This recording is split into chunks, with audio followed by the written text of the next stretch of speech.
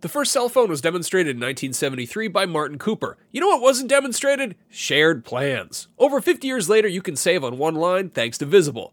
When you switch to Visible, the wireless company that makes wireless visible, you can get a one-line plan with unlimited 5G data powered by Verizon for just $25 a month, taxes and fees included. No hidden fees. No, really. You can look around for them. They're not there. Switch now at Visible.com. Save on wireless without the hassle. Switch to Visible today and save at Visible.com. Monthly rate on the Visible plan for data management practices and additional terms. Visit Visible.com. Contained herein are the heresies of Radolf Burntwine, erstwhile monk turned traveling medical investigator. Join me as I uncover the blasphemous truth of a plague-ridden world, that ours is not a loving God, and we are not its favored children. The heresies of Radolf Burntwine, coming January 2nd, wherever podcasts are available. Do not underestimate the power of PlayStation.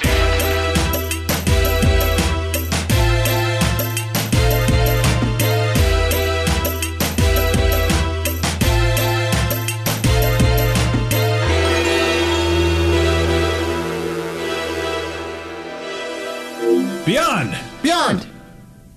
Beyond. We did not. We didn't go in a circle. That was very confusing. Jared, you ruined everything. Jared, Please you leave. ruined everything. That's what I do. Everything's off to a horrible start. Harbinger of destruction. Beyond. Welcome to Podcast Beyond, episode 454. Palindrome. Oh, Yeah, is it really? It is a palindrome. Yeah. Great job. Thanks. Every 10 episodes we do is a palindrome. Woo! Yeah. Every 10 episodes is also a palindrome. If you That's write not that true. out backwards. All right, welcome to Podcast Beyond, episode Who Cares? I'm Max Scoville. Joining me is Alana Pierce. Hey, greets. Martin. This new voice really spooks me. Marty Sleva. Yeah, that was really nice though. I like it. And I don't like it at all. Jared Petty. Thanks for having me back. Yeah, thanks for joining us. Love being here. It's been a while. This is weird.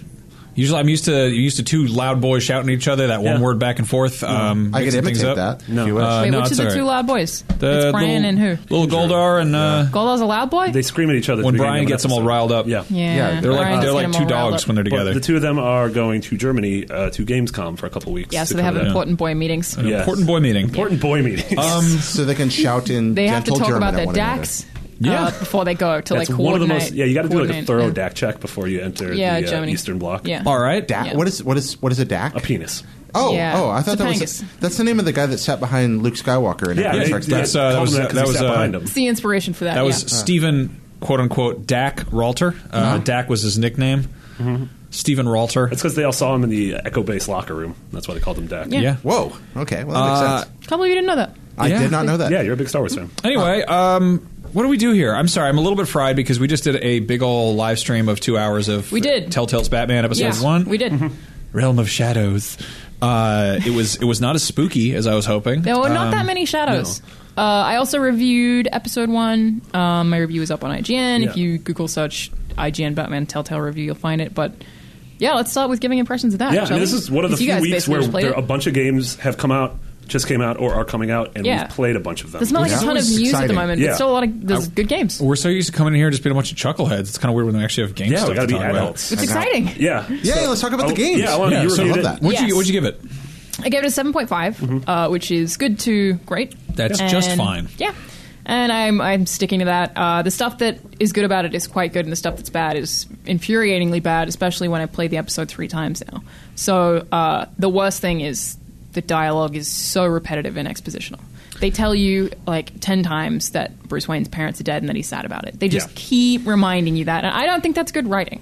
I mean, I think in the same story, it just keeps Yes. coming up In the over same and over and repeatedly over. telling you that. It's also like Okay. it's common sense. It's like that. What are the top 5 facts about Batman? You Yeah. know, like, It'd be fine if they mentioned it once, but there's this one part where he's talking to this older couple who were like, "Oh, it would have been so hard for you as a boy to have your parents die when you were just a kid. Yeah. What a horrible way to go! Like, why would you say that It just now? it just reminded me It like happened the a really part in, long like, time ago. the part in The Wedding Singer where he's like, Hey, I heard your wife left you at the altar. And he's like, yeah, my mom died when I was 6 too. You want to talk about that? Yeah. Like, it's totally like, who says that? Yeah, and it's not natural. Straight up not natural. And it's also like coming off the heels of how well Spider-Man was handled in Civil War, where like his introduction was almost a non. That was so you didn't have good. to mention Uncle Ben. You didn't have to like have a Powers origin story. It was just like, here's this kid. You probably have some prior knowledge of him. Let's just run with it. If this confuses you, talk to any other human being on the planet Earth. Batman is like 75 years old. Surely they knew that it wasn't confusing. Do you feel like there's something waiting out there, some kind of payoff Something for waning. this? I mean, is there an episode? Is it a setup or is it just? I think it's lazy padding. I really think that it's the writers trying to be like, okay, we need to really reinforce this. There's two things that they constantly reinforce, or three. One is Alfred cares about you. Okay. Alfred really cares. He also wants you to texts stop you. being Batman. He texts you and he's like, call me ASAP. And I'm like, I can't imagine him Winky saying face. that. Yeah. Sup, babe? Yeah. Call me. Does Batman use a BlackBerry or? He has a Windows phone. Yeah, he's got a Windows phone. Oh, Yeah, that's which is kind of amazing. funny. And it's just Batman. No one else. Okay. Just him. And maybe two other people. It's probably very secure. So yeah, we're super negative on that, but So I just want to talk about the three things. So one is Alfred cares about you, and he doesn't want you to be Batman. The second is Bruce Wayne's parents dying, and the third is Gotham City is crap, but used to be very good. And they just keep reinforcing those things, and it's over and over. Very and over. yes. See, this is actually almost physically painful to hear because this is a game that I thought might have the potential to be the best Batman game ever. I like the idea of a storytelling, detective-oriented, dramatic, comic book-inspired Batman game, and I thought Telltale would really come through with this. It has good parts. It's got potential, I think. Yeah, episode 1, I think I'm giving a little sway for that because I do think it's trying to make sure that all of that ground is set for the future episodes. It did it way too blatantly, but then there's stuff about it that it does incredibly well and stuff that would be really unexpected, like as we discussed on our live stream 15 minutes ago, there are so many subplots that you have to track. There are so many things that are going on, and you have to look at every single situation like, how is this going to affect Bruce Wayne, the politician and the socialite, and how is this going to affect Batman? And I love that. It's like you are catering to two people with effectively two separate motives, because what Bruce Wayne really wants to do is support Harvey Dent and, I guess, make the city better in the name of his family, and then what Batman wants to do is detective work. He wants to solve mysteries. Are you more Batman or are you more Bruce Wayne? Because the tension, That's because the tension in that character is a big part of the book. Yeah. I mean, you know, the whole thing where like he sits in the Batcave when he doesn't have to, and he's still got the mask on. Because to me, it's split better than any Batman game ever. Yeah. Like, I mean, the Arkham games are fantastic. They're so different than this, but you're almost never Bruce. Yeah. You're really only Bruce when Alfred talks to you. As far as Batman fiction goes, I feel like pretty much every other movie has nailed the daylight, the Bruce Wayne persona better. Oh, yeah, I agree. Like, the fact that it's sort of established that you're involved with being a rich guy and doing rich guy stuff, but like the majority of that is talking to Harvey Dent. I just feel like maybe get a little bit more slice of life. Oh, in you there. mean you didn't like Bruce in this? No, I thought it was like really like I thought it was extremely boring. Like it was just he didn't seem like he was rich and powerful. And obviously you can make some dialogue choices, but you have this one kind of like schmoozy mixer. I don't know. I'm like kind of like, who is this for? You know, because if it's an introduction to Batman, it's a pretty boring introduction because you're also you're playing both sides of the coin. I think you're doing quick time events for action. Like the entire concept of an introduction to Batman is pointless. It's pointless. But then, like, why are they establishing the most like rudimentary like bits about this character? So like Gotham City sucks. We know this. His parents are dead. We know this. I totally agree with you guys about this in the first half of the episode, but I think the second half of the episode more than makes up for it, and it gets a lot better. Yeah. It cuts a lot of the fat, and the subplots, the things that it was slowly setting up in the first hour, start to come to fruition and hit these really amazing boiling points. Yeah. And so many of them are at a place where going into episode 2, I was like, sure. There are 6 subplots, and I am super interested. And it's also every one of them is at interesting, right now. but look at how much like redundancy and how much like if you're going to make it's a 2-hour episode, it's part 1 of 5, right? If you're going to spend like 10% of this first story arc just going over really boring stuff, like what the hell? Episode 2 keeps the energy that the back half of episode 1 has. I'm not going to care. I'm legitimately not going to care. Wouldn't say I largely found it boring. Like, I don't think it's boring. I think the repetition of dialogue is very annoying, but I don't think at any point that I was bored because I was still thinking about what every single interaction meant for all of the characters involved. So you more felt like it was, I don't mean to interrupt, Max, you more felt like it was wasted time then? That's all we do here, Jared. Well, no, it's that it's bad. Like, I think that a lot of it is bad writing because it's just exposition. It is just telling you the same stuff. But I don't think it was boring. Morgan Freeman could just be coming out of the background and narrating what's about to happen there. I mean, not boring. Okay. I think more just like kind of going through the motions. Yeah. Like, what's it? It's not establishing itself as something new. Story-wise, it does do some really interesting things that are kind of totally new without spoiling anything for Batman. And it's like, that's really exciting. But both visually and kind of expositionally, I feel like it's simultaneously trying to be like accessible, but also define its own thing. But there are, like, it does, without going into spoilers, it does some really interesting things by flipping what we consider the Batman mythos on its head with how it deals with certain characters in the Batman universe who are very different. So a thing we can say about that is, without any spoilers, is there's really no indication that Harvey Dent will ever become Two-Face. And that could happen. I mean, it could so easily happen at the flip of a coin. But because of the way that it introduces other characters that we know, and they're totally different, I kind of think that we don't have the comfort of knowing what happens to other characters in the Batman universe. We don't know they're going to happen in the Telltale games. So they got an open hunting license. Kind of, yeah. A little bit, but at the same time, if you look at it, it's also like Batman, the Telltale series. I kind of wish that I kind of wish they took more liberties, because they've already taken some pretty big liberties with this. I just wish that they, if they're going to be taking advantage of the fact that this is clearly its own thread in the multiverse, they did something a little more drastic, whether it's like visually or aside from it just being, their brand of storytelling. And visually it's a Telltale game. But visually it's in an upgraded engine. Yeah, and it has this really cool, sort of moving comic book look. And it's very clearly a Telltale game, but it's one of the best looking Telltale games. Yeah, I agree. Graphically. Graphically. Can we go back to the subplots for a second? Do you feel like a web of intrigue is being laid out? Yeah. By the end, definitely. Yeah. Okay, that's what I've been hoping for. Is totally. Again, that kind of interlaced comic book thread thing that I love so much. Yeah, absolutely. And it's, there are things that affect that may not necessarily be related to Alfred, that affect Bruce and Alfred's relationship, and then there's things that affect Batman and Alfred's relationship. Like, there's lots of different moving parts that all affect each other in different ways. Like, there are a lot of plots to manage, and it's just, I feel like it's really multifaceted in that way, and I think that's very good. But it's also that you're playing like three different characters, which is Batman the Brawler, Batman the Detective, and then Bruce Wayne, who all have different play styles. So I feel like the fact that does vary almost excuses my very strong complaints about the repetitivity in dialogue. I'm really intrigued by this as a fan of the comic for a long time. That line with Bruce Wayne and Batman that blurs over, and the question, I'm wondering if there's going to be a polarity, or if they're going to do what you see in the book a lot of the time, which is one of these characters is a facade and the other one's not, but you're never quite sure which. Yeah. A lot of time you kind of get the idea that the Batman is the real person, and that Bruce is the fake one, is the mask he wears to cover a psychosis. Yeah, and that's one of my favorite things about Batman, has always been the psychology behind Batman. And part of the appeal of this, or one of the cool things that you get to do, is decide how brutal Batman is. Okay. You have options to completely destroy someone, or be really passive in your approach. When you say completely destroy somebody, are we talking about crossing the Batman line? I don't think it's crossing the kill line. It is getting as close as possible to crossing the kill line. It's going to be like that Game Boy game where he's got a gun?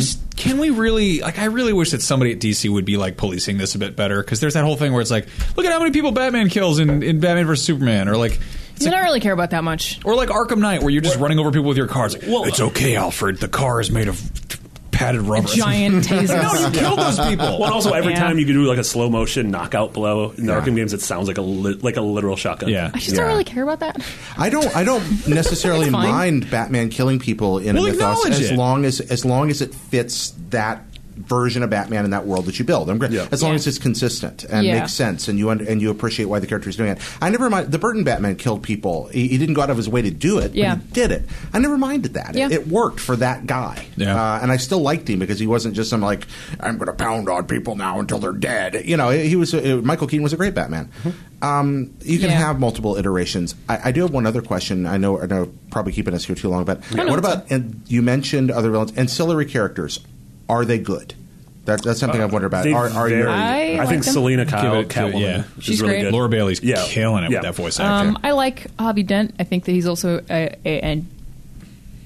he's distinct, and I also like Gordon. Okay. There's a part of my heart that is deeply hoping that Harvey Dent was Billy D. Williams, just because I feel like he got shafted out of the first couple of Batman movies. But I don't think that's going to happen. So. Yeah.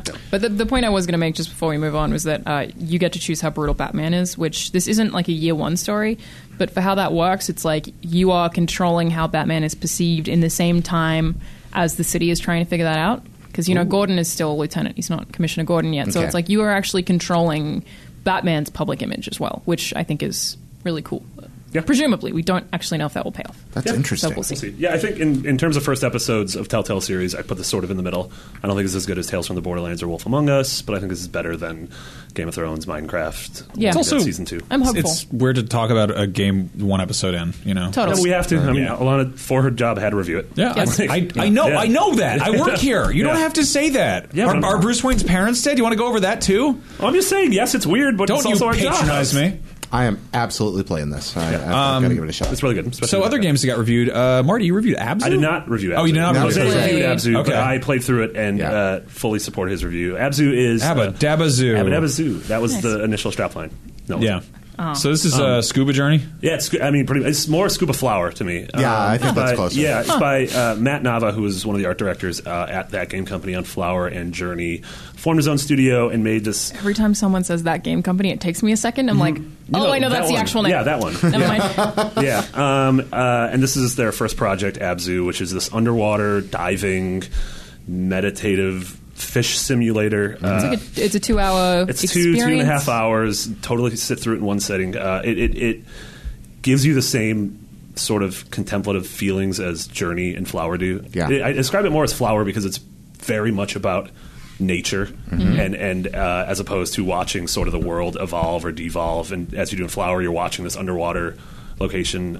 There's something like 1,000 different types of marine life that are all modeled after something real. And they're all gorgeous. And they're gorgeous in really interesting ways. Yeah. They're not just like, oh, that's a pretty graphic. They are all wonderfully crafted. Be like, that is somebody put a lot of thought into that fish. They'll move animated very well yes, as they well. move in distinct ways. Yeah. They move Do in they distinct flops and interact with patterns. you Yes, somehow? they'll interact with you. You can choose to swim alongside them. They range from these tiny little guppies to these giant blue whales that are one of the biggest rephrase things that I've question, seen in are the they game. a significant gameplay mechanic? They are sort they of offer one? they are the thing in the game in the way that the petals in Flower Okay. were. They're sort of the thing that is keeping you moving forward through these different, for lack of a better term, zones. So you get pumped on fish, and you're like, You get super pumped up. This game was made for me. I tear up when I hear John Denver's Calypso, which is the stupidest song ever. And I'm just like, it's about the ocean, and it's wonderful, and Jacques Cousteau is cool. Yeah. And so this is just lovely. It's otherworldly in a very enchanting and friendly way. That's awesome. It's just absolutely beautiful. Chris Abbott used to work here at IGN. He was he's 505's community manager now. And a while ago he said, I think we've got something special here. Yeah. And I agree with him. It's really, really neat. Yeah, I think it's one of those games that can be mentioned in the same breath as Flower, and I think it's a game that, especially PlayStation fans, are sort of used to getting one of these every once in a while with Proteus and with the Unfinished Swan, where you sort of want to sit down with something for a couple hours. And it's one of those things where I'm so glad the medium can do Telltale Batman and this and Uncharted and Dark Souls. The ending of Journey is super emotional. How does it compare to that? Or is it an emotional experience? Yes. Or are you very invested in it? Yeah, it's an emotional experience. Okay. I don't put it up at the exact same level as Journey. Jose said he didn't either. I held Journey in rarefied atmosphere in Yeah. terms of video games, especially that ending. But this is definitely one of the most emotional things I've played this year. There have been a ton of amazing things, from Oxenfree to The Witness to Firewatch. It's been a great year for that. Yeah. Wonderful. It's been an Kentucky awesome Route year. Zero Act 4. Yeah, jeez. Well, the thing that we can move on to talking about now is Inside. Yeah. So trophies for that kind of got pushed online, which means it's probably going to come to PS4 pretty soon. Yeah, so Inside, which is Aren't they super saying surprising. August? Yeah, it's super Or surprising because Inside month? was that game. Yeah, right. How did that happen? It was a game that was so heavily partnered with Microsoft. That was Playdad's second game, who did Limbo. It was revealed at the Microsoft conference 3 years ago, re-revealed at E3, and then came out 3 weeks later. And I would have bet money this wouldn't have been on a PS4 for a year. Totally. And then all of a sudden the trophies came out, which is a Telltale sign. Telltale presents trophies. And then Eurogamer has trusted sources that say it's coming out in August, which is super exciting to anyone who has a PS4 who hasn't had a chance to play this. Yeah. Do you think that is something we can chalk up to the fact that this generation's hardware is more similar than last generation's was? Possibly, yeah. Maybe. I honestly, think especially some of it, but also just the massively larger scale that the PS4 has a market share at this point. Just there's so much incentive to get Sure. I also feel like it's just a change in Microsoft's strategy. They're not actually going for exclusives anymore because everything is also on Windows. So it's also just a change in their decisions there. But I finished Inside last night. I watched the secret ending on YouTube a couple of hours ago. It is a very, very, very good game. I'm glad that I didn't have to review it because it's really hard to find anything negative to say about it. It's awesome. Yeah, and it's again mentioning in the same breath as the last couple of games. It's a 2-3 hour thing. Yeah, I feel like it took me more like 3 or 4. Yeah, I think it was kind of on the long end. Yeah, like somehow it was just one of those games where the puzzles didn't stump me, and I also didn't find a ton of the secret stuff the first time through. See, I did make sure to explore all the. I feel like you took a little bit more time with it. Yeah, than I did. Yeah. But yeah, it's something that it's one of those games everyone should play, and it's like I don't even want to tell anyone what it's about because I didn't know when I first fired it up, and then within 15 minutes I was like, oh, that's what Inside means. Yeah, it's like Limbo, but everything's sort of ratcheted up to the next level. And the sound is beautiful. Yeah, the sound is beautiful. It is one of the most gorgeous 2D games I've ever seen. Yeah, I mean, Limbo is one of those games that I fell in love with that game so hard, and it's I like it more than Limbo. That's cool. Yeah. I mean, I love that also. It's just I know this is going to be one of those games that kind of is the opposite of a game like Telltale's Batman, where it doesn't tell you anything. Oh yeah, and I know nothing going in. Yeah, I don't know if these kids' parents are dead or what. I don't care. I'm gonna find that out. I'll play the game. I mean, it's one of those games where the second you finish it, like the second I finished it, I was texting Andrew like, "What the hell is going on?" Yeah, same thing last night. I immediately wanted to be able to talk about it, and it's just it's constantly intriguing and very confusing, and also ends up being kind of disgusting, but all of those are positive attributes. Yeah, without spoiling anything, I mean, we have a page on IGN that's just a collection of theories people have about what the game means. And and they're as diverse as you can imagine, which is one of the things I really like about the game. It's also like not the kind of thing that I think is hard to understand in a way that would be off-putting to really casual players. No, I think not at all. It's still like blatant enough that you could figure out a theory yourself, but it's also that doesn't matter what it means that much. More of an interpretation than a theory. Exactly. It's a fun thing to try and interpret. So another game that came out recently on PS4 that's sort of like that in terms of like you having to settle like what the world is Hyper Light Drifter, which you've been playing, right? A little bit. I haven't really touched more since last week. I remembered that I have a vineyard in The Witcher, so I've been. Oh yeah, I saw that. Vineyard Hyper Light Vineyard. Yeah. Hyper Light Witcher. Is the vineyard in the Blood and Wine? Yeah. I also like titular hero wine. It's a really cool vineyard. If you're playing The Witcher, I mean, I love that earlier. You're like, indie games, and I'm like, nope, Witcher. No, I like honestly because I haven't apparently spent enough time playing Witcher. I just figured I'd continue doing that. So I got the Blood and Wine expansion, which has been out for a little while, and it's so good. It's so good. Since May? It's been a month or two. But it's like I don't know. Like I love that game so much, and it's like I honestly think it's one of the best games I've made. Yeah, easy. It's also like really weird to think that like The Witcher was a series I didn't really care about, and The Witcher 3 was like good enough that I was like, all right, hold on, I'm going to go back and I'm going to read the book. I'm going to go back and check out 2 again. Fell head over heels into 3. Did you finish 2? Oh, I loved it. I never finished 2. I was playing on a 360, which is really a hard thing to get through. I mean, I did too. Okay, you win. Well, that's why you got that thing on your hands. Are you a big Witcher 2 fan? Yeah, and I played the first one, but I didn't finish it because I thought it was real dumb. No, Witcher 2 was. I played that through. I can't imagine how much time I spent on Witcher 2. I love that game. Yeah, the ending of Witcher 2, the bravery to let you do some of the things you can do at the end of Witcher 2. It's maybe my favorite ending for a game. So ever. point being, I didn't care about The Witcher going in, and then I saw 3 in action, and I was like, this looks stunning, and I fell in love with it. And the fact that these are the guys who are making Cyberpunk, which is based on something that I do really care about. Yeah. Like I've read all of William Gibson's books, maybe 1.5 times each, twice on average. I'm so intrigued by how that game's just going to unfold. Like if it's going to have the same sense of scale and freedom that Witcher does, but in a cyberpunk city, country, state world, like that seems that's a kind of thing that we don't have any of. Like we do have open fantasy games with Witcher and with Skyrim and sort of. And I mean, also the odds were so hard against the guys making the CD Projekt. That, I love that so much. Yeah. Like if people you look were at like, they can't make this, and then they made it, and it's so good. Yeah, they posted a picture. I think it was from like E3 2008 when they had their first booth, and it was for Witcher 1, and it was like this awful little like back corner with like a folding table and like a chair, and they're like, "Hey, here's this game we made on a popular Polish fantasy series that's running on like the KOTOR engine." Yeah. And then they're like, oh, hey, here's Witcher 2. It's kind of insane. We built the engine from the ground up. And then they're like, oh, hey, here's Witcher 3. It's open world now. And everyone's like, this game's going to be broken. It's going to be a flaming pile of garbage when it comes out. If a company like Bethesda, which has just decades of experience, has trouble shipping a big-ass open world RPGs. And then, sure, I get it. I think my biggest... and then Witcher comes out, and it's like, they're like, hey, guys, here's a bunch of free DLC. Sorry, there's frame rate issues. We'll have a patch up in a week. Like, what?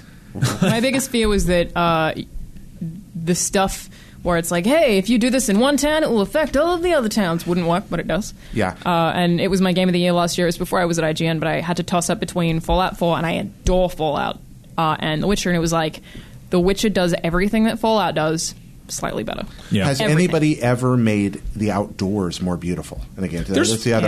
There's not in that scale. Yeah, not in that scale. Like, people have made the outdoors in a tiny confined space that you can't, The Vanishing of Ethan Carter, where you can't really go off the path. Exactly, but never with the sense of freedom. So that said, the fact that Blood and Wine is a $20 expansion that is an entire new massive map in basically a new environment. It's all very Mediterranean, kind of looks like there's vineyards everywhere, and it's all sunny. And they also are like, hey man, Wild Hunt, all that dark, really epic, world shattering stuff. Screw it. This is kind of smaller scale, fairy tale stuff. Yeah. Which is so cool. It's whimsical, and it's almost like it knows that you finished The Witcher 3, and you're like, you probably want something a little more lighthearted, and it's still dark and weird, but it's also just it's way more playful. Yeah. I mean, it's also crazy that in 2015, which was sort of the year of the open world game, with this and Phantom Pain and Fallout and Arkham Knight and AC Syndicate, and that's how I got tendonitis. Yeah, that's why I have a wrist brace. That this Polish studio, who's independent, unlike the rest of these studios, was able to create a game that broke your body. Yes, it literally did. Mm-hmm. I feel like that's a really good time to mention this NVIDIA thing that I got to try out 2 weeks ago. Just forgotten the name of the software. We did a conversation on it. We did, and I've just forgotten the name of the actual thing. But basically, it's an in-game camera that kind of works like a drone, and it lets you fly around an environment, including The Witcher. Basically, different devs can opt in and take photos of things, and it'll take a 360 photo, and then you can put on a VR headset and step into that world afterwards, or share your photos with people so they can do that as well. And one of the things that I got to step into was The Witcher 3. So it's like VR camera mode, basically. Yeah. Is there? So how do you activate it? Is it like an actual drone, or is it is there a visual representation, or is it just kind of you it's just a camera that you move around. Okay. So it's that has existed in tons of. I think the first game that I played that had that was Project Gotham Racing. Okay. It's something that has existed before, but it takes 360 photos, which I think is pretty new. So it's basically games. you're placing a 3D camera, pretty much, yeah. and then your head is controlled. That sounds so cool. I mean, honestly, I remember people typically when they're like, "Oh, I want VR support for this game."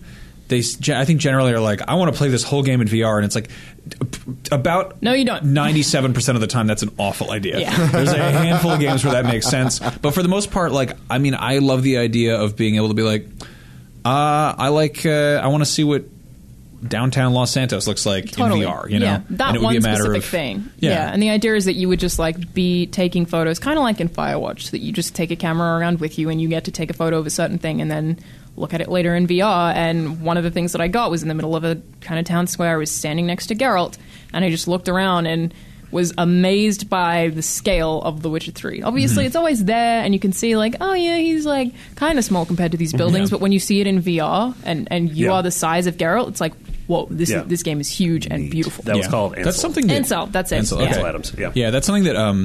I feel like isn't properly conveyed about VR is that when you see stuff in it, the scale is the really impressive part. Absolutely. Yeah, the Vive Valve VR demos, especially the one where Gladys comes in, or when one of the two, what are their names, the co-op buddies from Portal 2? Atlas and Peabody. Yeah, when Atlas comes in, Dingus their and size. Bungus. Yeah, Dongus and Pingus. When they first come in, it's their size is you're super taken aback. You're holy crap. You're the same size as you were in the game that was on my TV, but you're invading my personal space. Absolutely, which makes a huge difference. Yeah, I'm becoming convinced that maybe the first truly great VR game, after playing that Valve demo, there's a third-person game in there. We're using the controller to move a spaceship around in a bullet hell shooter in 3D.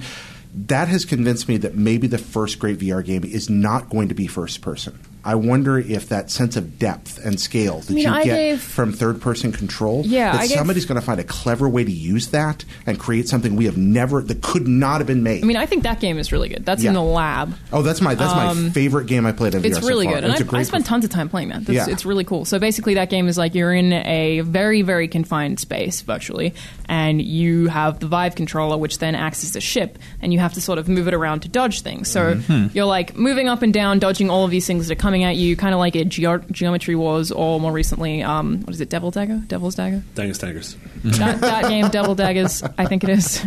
It's just tons of stuff coming at you and you avoiding it. And that's really, really fun. It's a 3D bullet hell shooter, and that made me think that sense of scale when I was surrounded by hundreds of things and there was that depth of space and you were talking about the big buildings. I am wondering if somebody's going to find a way to use that and harness that to do something you couldn't do in 2D space. And when that happens, we're going to have our first kind of Super Mario Brothers of VR. I think it's based on scale. I don't typically like real-time strategy, but I feel like that could work really, really well in VR if you're just basically have this incredible like God view. And that's a thing. It's less a matter of clicking on stuff and moving the keyboard around and scrolling around, and more being like, you there. That is already a thing. Experience with that. Yeah, Defense Grid 2 is really? Like that. Yeah, okay. And I played it for...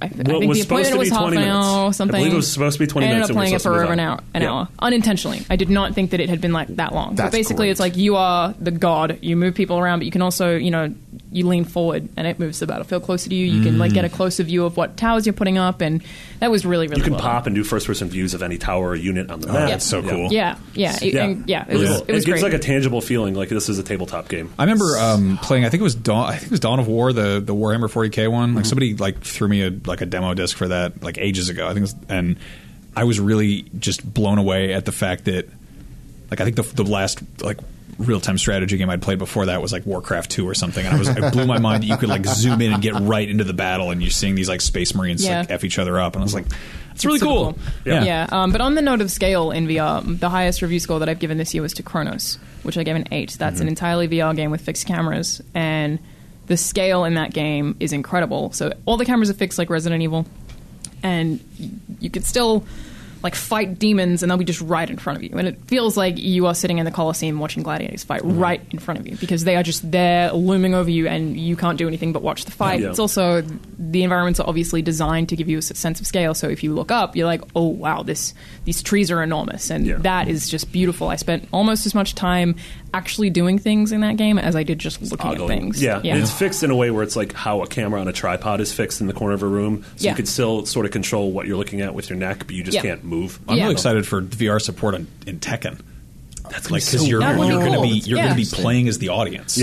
Oh wow, that's exactly what Chronos feels like. Is like you are playing as an audience member, and viewing a play almost. And it makes it intimidating. That sounds groovy. It's really good. Does. Chronos is amazing. That game is like Zelda meets Dark Souls light in VR. It's very good. Great, highly recommended.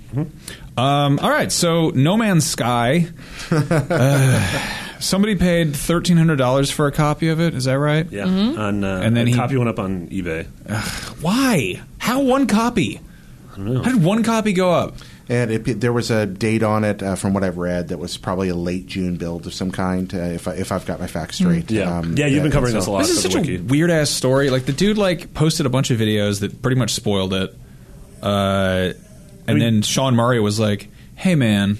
And then he was like, oh, never mind. And he took it down. It's just a weird story. Yeah, he gave a lot of impressions. And to be fair, he did try to hide some of the spoilery stuff behind a couple of layers of Redditing. I think, it wasn't just here it all is, but it's out there. And now it's out. And unless somebody's fooled around, if you want to know things like what's at the center of the galaxy, you can find out now, or at least piece it together. It's so disappointing. So, yeah, I mean, I'm not as hurt by spoilers as some folks are. I'm not as sensitive to them as some people are, but I understand people's frustration when they are spoiled. I sympathize with it. And I'm very worried about what this means business-wise for the developers here. I wonder how many hundreds of thousands of copies in sales they might have lost based on this information getting out the way it did at the time it did. And that makes me feel sad. I feel like you're overestimating how many people look at this kind of stuff. Oh yeah, am I? we have to look at it, because you especially, because you're helming the guide for this, which seems monumentally impossible. But I have a bunch of buddies back home who don't follow games a ton, but they're stoked for No Man's Sky, and they don't know any of this is happening. Like, this one dude's impressions. So it totally sucks. I mean, I'm not going to read any of it. Yeah, I may be too inside baseball. That's true. That's one of like the big things that people were freaking out is evidently he was able to make it to the center of the galaxy in like 30, 35 hours because when it was supposed to mainlined. take forever, right? Yeah, but nothing takes forever. And there are several possibilities. He figured out a way to mainline it. He wasn't, although he did fool around a little bit. He said he figured out a way to mainline it, but we're not entirely sure this is a gold copy. And if some of this stuff was still in there so that people could have rapid debug exploits, it effectively revolved around finding a kind of item that he could get resources. He farmed. He was able to farm an item that constantly upgraded his warp drive, so he was constantly progressing towards the center. That's really cool. So if they change one value that they may have intended to change before it goes gold anyway, just back so that it's no longer easily debuggable, then this problem goes away. But also, as a PSA, don't think that this game is the second coming of Christ. Like this is. Remember Spore? Yeah, remember Spore. Yeah. Also, remember any video game ever. Like this is going to be if this game gives you 35 hours of happiness and you get to something in the center of the galaxy, whether you like it or not, it did its job. The last time that we spoke about No Man's Sky, people got real angry. So how dare you? It is definitely the second coming. That's what we do here.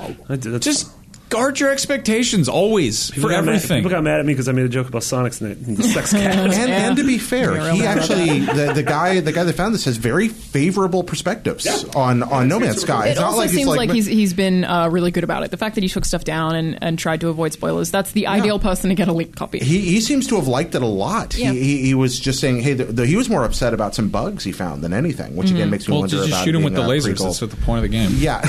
I think one of the worst things about this is that part of the appeal for me was everyone racing to get to the center of the universe and the community discovering what that meant together. And now that's ruined. No, it takes like 35 minutes. Like, no matter how. It takes only 30 minutes. You just have to upgrade your warp drive.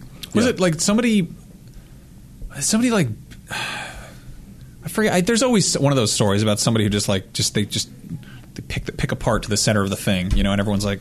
I mean, how'd you beat that so fast? That was like Dark Souls 3 came out in Japan a week or two before it came out here. Right, yeah, I remember that. And by the time it came out here, by the time we even had copies in the office, like every boss video was online. Everyone knew the cool thing about the boss of the game. Like, it's shocking how quickly people do that. Yeah, and it's because they're the kind of people who are going to mainline to the end of a game are the kind of people who are going to do it in 3 sittings. I remember when people beat PT, and someone made an official statement, might have been Kojima, being like, wow, we did not expect you to get that quickly. Yeah. I remember... Because it doesn't make sense. PT was revealed at Gamescom.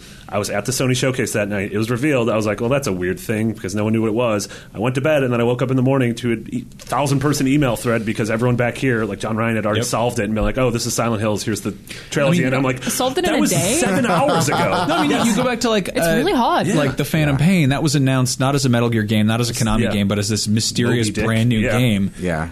And then there was this somebody like in like 20 minutes somebody was like, hey, it actually secretly says Metal Gear Solid 5 at the top of this logo, you know? Yeah. And I bet you that Kojima was in meetings and he was like, all right, we got to bury this, we got to keep this weird, we got to have this crazy secret here. Yeah. And people were probably like, oh, I mean, you don't want to have it be too secret, people might not be able to find out about it, it might be like especially from a marketing standpoint, it's like if you're announcing a new game but you're not being obvious enough, like you announce a game that no one cares about. I feel like PT was his follow-up to that. Be like, okay, you see how fast they figured this out? Yeah. Just put it out there. Yeah, it really didn't take long. Well, since there's no point anyway, I guess we can tell people that it's The Last Guardian is at the center of the galaxy. Incredible. That's what happens. So people weren't supposed to find it until October. Yeah, it's that's what Bud it is. Dog? Yeah, you get there, it's a Bud. Or that or Samantha Moulder. I've heard 2 theories. But do you know what's at the center of the universe? I do, yeah. Without spoiling it, can you tell us if you think it's cool? I think that if I say a word about this, it would be people bad. get mad. Don't do it. I'm going to avoid it. It's a big old bungus right down in there. Big, and I don't want to pretend. I think I've pieced it together, but I don't want to say it. Okay, I appreciate that. To backtrack and then make an excellent segue. Speaking of things that people have solved incredibly quickly, Marty and I both played the ukulele toy box. Oh, yeah. And apparently you can finish that, and people have been doing it in 8 minutes. Yeah. I didn't even know you could finish it. Yeah, the speedrun community is insane. What is the toy box exactly? It's kind of what it sounds like. You spawn as ukulele, and you just have this giant, obviously unfinished play area that has some collectibles. There's some introductions of different mechanics. It basically seems like it's a thing that's like, hey, this is how the gameplay feels in this game. Okay. But, a lot of the environments or a lot of the I guess just the way things look, are just still just blocks. Nothing is fleshed out. And this was Platonic. They gave it to Kickstarter backers as sort of a, hey, so the game got delayed. It's Q1 2017. But in the meantime, we wanted to give you this. You can literally look like finished models. The environment is like all things. Sort of like floating green platforms and blue slides. That's really cool that they did that. Yeah, but you have your great. moveset. Yeah. And so we're playing around with the moveset, and it feels so much like Banjo. You're doing these high jumps. You're doing the little flutters to where you can glide to a place. If you hold down R, you can roll on the bat and just like move super quickly. Which would be like the equivalent of Kazooie running. Yeah, pulling your legs out. Yeah, so for those who don't know, we have spoken about it a bunch on Beyond, but you can... Don't know why I started with UCAN. This is made by the same people who made Banjo-Kazooie and Banjo-Tooie. The exact same team of people. And Andrew and I did a Let's Play that's now up on the Beyond YouTube channel. If you want to check that out, youtube.com. And it's super cool, and it proved to us, I'm like, oh, okay, so we were super excited from everything we've seen because Banjo is one of our favorite games of all time, and now it's like, okay, this is immediately right up there with Horizon Zero Dawn and Persona as some of the things I'm most excited about. Honestly, same. It feels exactly like I wanted it to feel, and I was so happy playing it because the sound. Yeah. It sounds just like a Banjo. Can you do some impressions of it for us? I don't remember what it sounds like now. It sounds just like Banjo-Kazooie, so...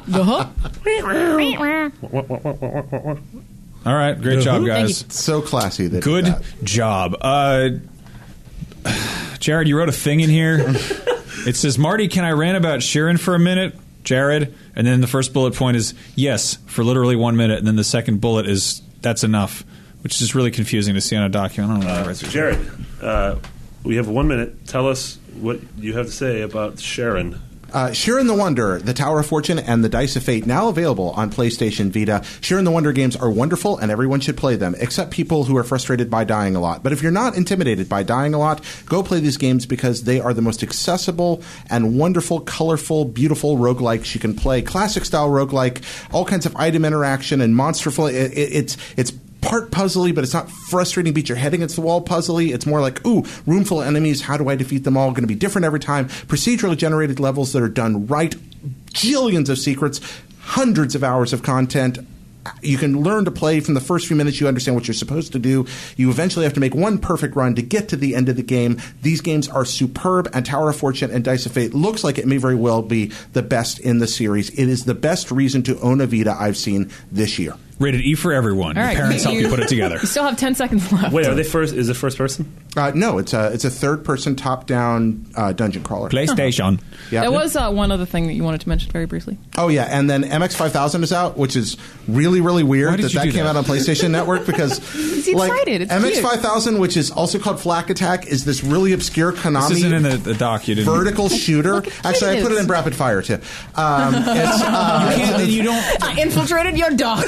Yeah. You're invited to it. You're allowed to do that. You're encouraged to add to it. Tell us about it, please. Yeah. It sounds very odd. MX5000, available now on PSN. It's really weird. This is a ridiculously obscure vertical shooter from Konami. It is not particularly notable, except that it's very pretty for a 1987 game, but they made prettier ones. It has very, very been available anywhere except in the weird Xbox Live Arcade like sub-service at one point that never really went anywhere.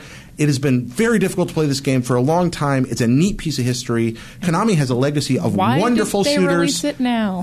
Why are they releasing it in 2000? Because Hamster did it, and Hamster does weird stuff with old properties. Strange. And God bless them. I love them because they do some great stuff sometimes. It's just a little slice of history you haven't had a lot of access to. And especially does a cool thing with bosses where you're scrolling up, and then when you get to the boss, you go down, like your plane gets smaller and goes down into the level, and you look like tiny next to it. That's pretty cool. And then that's really cool. And it changes the way you control from being a scrolling vertical shooter. Suddenly it's like a time piloty move around single screen game when you're fighting the boss, and it's a cool mechanic. And is it the best shooter ever? Absolutely not. But if you like curios, this is a really cool one. All right. See, Curious when he's excited, that's why we should let Jared talk about whatever he wants. Appreciate your Okay, so you mentioned something I totally forgot to bring up because we haven't talked about it. It's kind of a significant thing.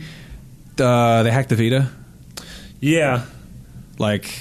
Should we talk about that? I feel like it's worth talking about. I feel like it's worth talking about. I don't think it's going to change anything, but you can talk. Like the way the PSP got hacked and was able to put a ton of homebrew, and I eventually used my PSP as an emulation machine. Right. I think it's really interesting because the PSP got hacked after not that long. Yeah. Like people, that was kind of probably a part of its popularity, honestly, was that it was something you could throw, emulation and pirated games and porn on there, Yeah. The big three. You didn't even need to hack it to put porn on there. You could just put them on the memory stick. The big two. The Vita's been out for a minute. It's kind of sort of mostly considered dead. I mean, Sony doesn't really like. If you go to the no mention at E3, I don't think at all. Yeah, no, exactly. If you go to the Vita homebrew subreddit, I think the top post there is that that comic, that meme with the dog that's in the flaming room, and it's like, meanwhile at Sony HQ, and instead of saying this is fine, it's just, what's a Vita? But yeah, like what's interesting is that, I mean, I grew up playing emulators and ROMs and stuff, and doing my fair share of bad computer boy piracy stuff. But the guy who did this was pretty much like, I'm not trying to encourage piracy. Like, I don't want to make this so that you can play, ripped games or ISO stuff. But basically, it just, I guess it just whitelists like homebrew stuff, so you can put emulators and Quake and Doom on there. And that's pretty sweet. Yeah, and you can put it on the PS TV, which is good because there are certain games that you can own that you can't play on PS TV for some reason. Yeah. And this whitelists them. Yeah. And it's, as of right now, that doesn't seem like there's a fear of like the entire Vita library becoming pirated. Like, I don't think you're going to be able to download Freedom Wars or P4 Golden. It's actually really fascinating. The way you would hack a PSP back in the day was like, you'd have to get one of a handful of games. I think one of them was Liberty City Stories. And then you had to like download something or other, some weird file, and you put it on your memory stick and then click on it. But it was all through the hardware. Like, you had to fiddle around on it yourself. In this case, you're basically just going to a website on the browser, and then it like sets up an FTP for you. It's very strange. Which is the most strange sort of workaround. But that's a thing. Illegal emulation, I mean, I'm not a fan of people stealing stuff you can buy, but illegal emulation does serve some useful purposes. Especially if it's stuff you've already bought and you want to play it on Vita. Stuff you've already bought. I mean, historical preservation. There are some games that would not be playable, that are not playable legally. Yeah. Games that wouldn't be able to ever play in English. Yeah. Exactly. I have a legal copy of Secret of Evermore for the Super Nintendo Entertainment System, developed by Squaresoft USA. Super Nintendo exclusive, made by the American wing of Square. That game is never going to get re-released properly. Yeah. Like, that game is going to maybe show up on PC in the distant future. Maybe. Very expensive. Maybe. Yeah. So now it gives you a chance. But yeah, I have the physical cartridge. I bought a Super Nintendo just to play it. Yeah. And the cartridge is broken, and one of the layers in that game does not work, which is heartbreaking because that's like my favorite game ever. Yeah. Legally, I can totally play ROMs of it. There you go. Yeah. But if I want to avoid my warranty of a system that doesn't have ongoing support, maybe I'm going to do that. Also, if anyone tries to arrest you, you have a time-traveling dog companion that you can use to deal with. Damn right. That dog turns into a toaster and shoots laser instead of poster. Would like to make a point about that like, even if you do decide to hack your Vita, if you are able to buy games, please still buy them. Yeah. That's a way of supporting developers continuously, especially ones who are supporting the Vita, which not a lot really are. So, please buy games. I love my Vita dearly. I still buy a lot of my games. Also, what really sucks is you totally cannot buy the original Metal Gear Solid on Vita anymore. Yeah, it's real silly. That was a thing for a second, and now it's not. That's weird. But they just put portable ops on there, so I don't know what's up there. I don't know who flips the switches over there. I did not know that. Yeah. Strange. On the subject of retro gaming and portable games and so forth, my pal Brian Provinciano, who made Retro City Rampage, offered to let us give away a boxed PS4 copy of Retro City Rampage, which is an odd game because I'm actually in it.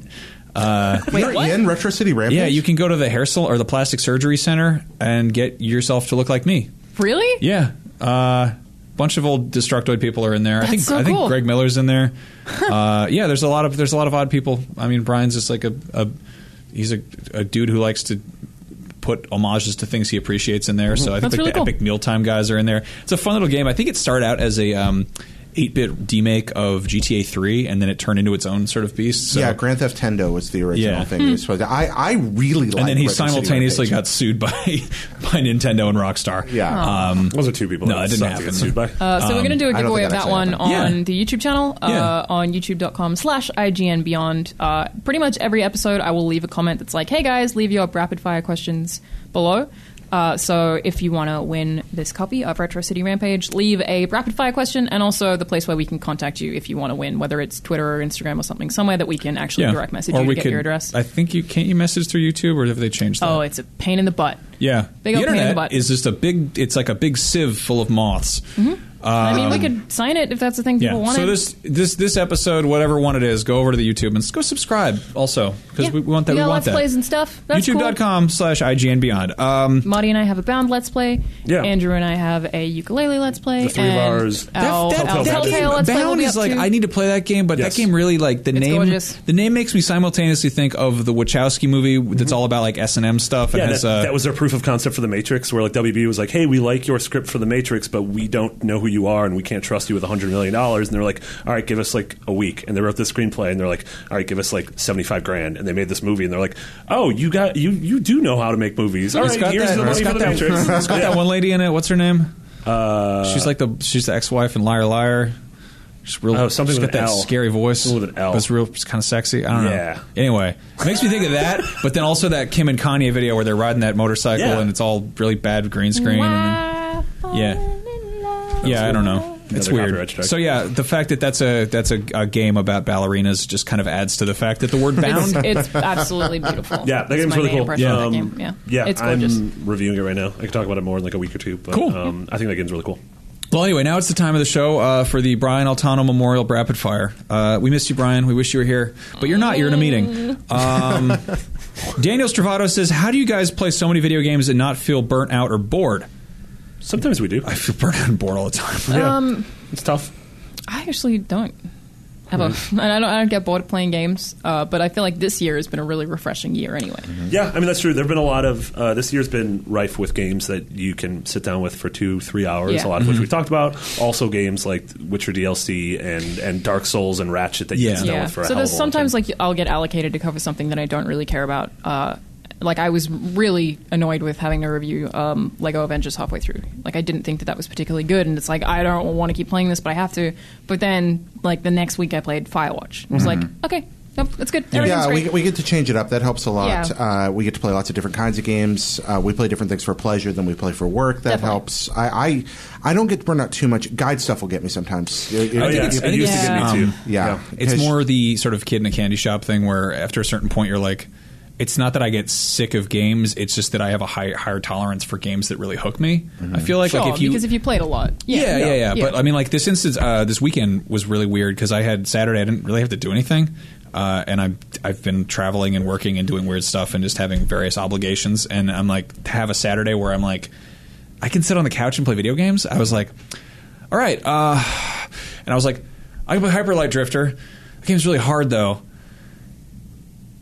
Play The Witcher, and you also played Until Dawn. Yeah, I did do that. That was later, but like it was really I had this weird kind of existential like panic where I simultaneously was like, there are 15 different adult chores I should be doing. I should mow my lawn. I should do my taxes. Should have done that a while ago. I should do. I don't know. Just I should. Yeah, you absolutely should have done your taxes I got an a while extension. ago. It's cool. I'll take care of it. Fine. Wait, you're going to yell at me for adult responsibilities? Okay, but taxes are one thing. Get new glasses. Get new glasses. You can Do your taxes. Get new glasses. I'll get them when you do your taxes. I'll take care of it. Which one of us is going to do it first? Don't worry about it. Is there going to be a bet? I don't know. I could take your glasses, and you wouldn't be able to find a way to get new glasses. Well, I can call the cops on you, and then they're going to. How are you going to dial? But Siri. Siri, help! Hey, you guys, speaking of glasses, though, this is such a good segue. Justin Russell asks, what animal is coolest when you put glasses on him? Owl. Oh, sunglasses. Sunglasses? Yeah. That's an entirely different question. Dog, obviously. I think it's a squirtle. That's not an animal. Squirtle squad. What's up? It's not a real animal. Dog, squirrel, what? She said Squirtle. Oh, Squirtle. I thought you said squirrel. Oh, I was like, a squirrel was pretty good. Dinosaur. Oh, that is cool. Yeah, there was that dinosaur that was in. There was like a skateboarding dinosaur in Super Time Force that had like sunglasses and a neon tee. Yep, I feel like that was crocodile's a good one. What's his name? Cowabunga or something? Cucamonga. Cucamonga.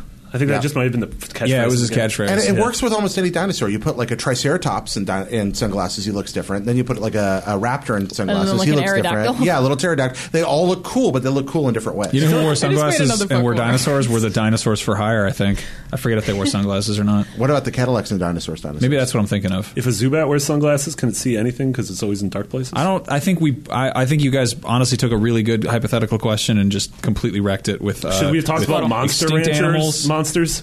Well, what? Monster Rancher. No, Pokemon and extinct animals are both things that have never been in the same place as physical sunglasses, whereas physical sunglasses are a thing you can put on some damn animals. I'm so sorry. Well, okay, follow-up question. What food is funniest when you put sunglasses on it, huh? I'm going to say pineapple. Spaghetti, yeah, totally spaghetti. Pineapple could be good. Oh, a bundt cake. That's really a good. Banana. Sunglasses can't fit on a banana, dude. No, you just get really small sunglasses. That looks pretty funny. What did I put? Or like a really big bunch banana. of bananas. Soup. Just falls right in. Yeah. All right.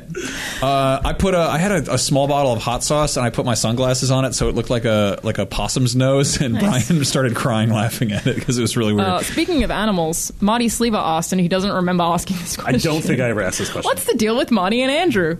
They're best friends. Did I ask that? Yes, you actually commented this from your own account. Wait, Unless what? someone's done a great job of replicating you. You commented this on YouTube last week. Okay, probably did. Yeah, I don't know what their deal is.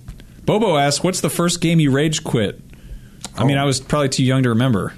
I have a pretty good story about this. I spent a lot of time playing Mario Tennis on the 64 when I was quite young, and I was not very good at it. So it took me a really, really long time to get to the final match. And I got to the final match, and I would fail, so I would just have to start over and over again.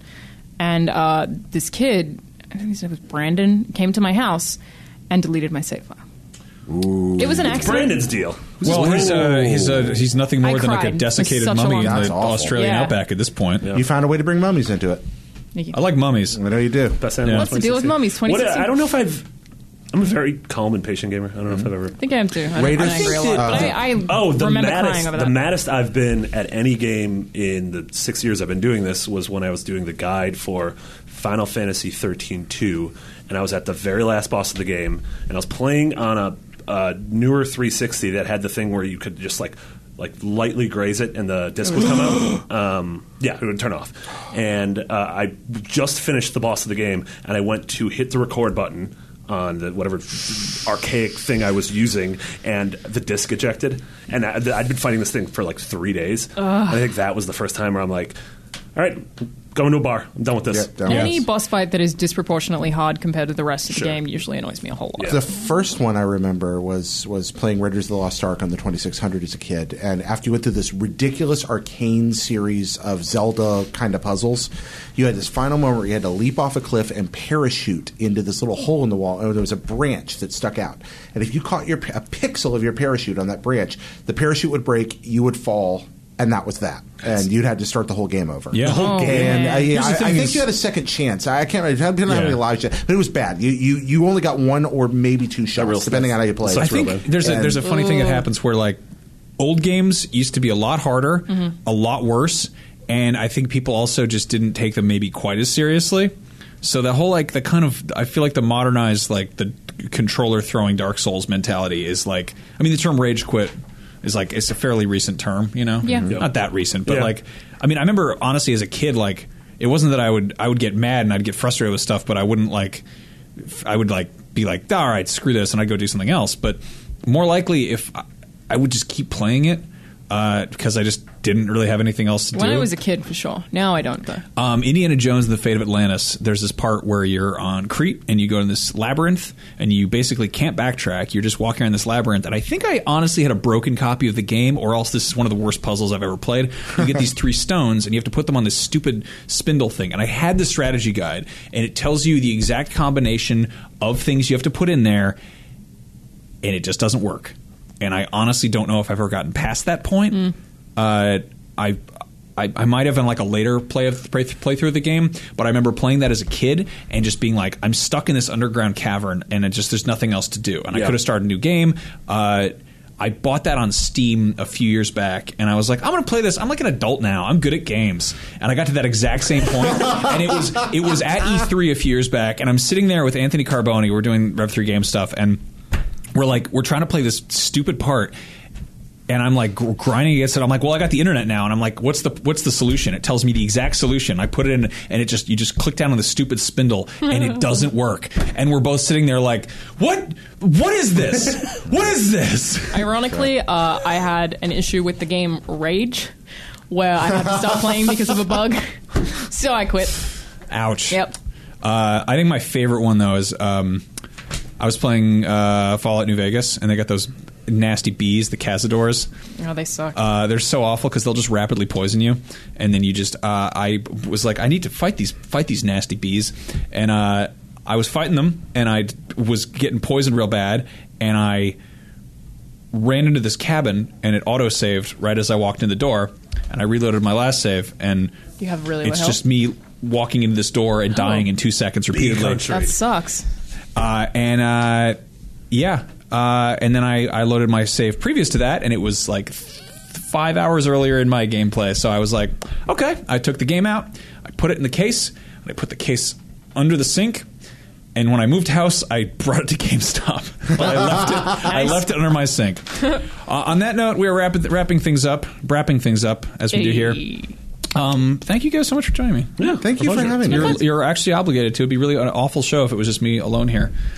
Jared, you have something special you've been working on that I want you to tell everyone about. Okay. Well, I'm doing a little side project thing. It's called Pockets Full of Soup. It's a storytelling show, and some of the people sitting around this table will soon be on it. As a matter of fact, all of the people sitting around this table will soon be on it. But it's stories that has nothing to do with entertainment. It's not entertaining at all. Oh, no, the first episode was entertaining. Yeah, it was heartbreaking but entertaining. Yeah. But you had some young man named Gregory Milford, I think. Young Greg Miller. Yeah, he was Game on our Garfield or something. But yeah, you can go to pocketsfullofsoup.com and see that. Yeah, or patreon.com/Jared Petty. Kick Jared a couple bucks.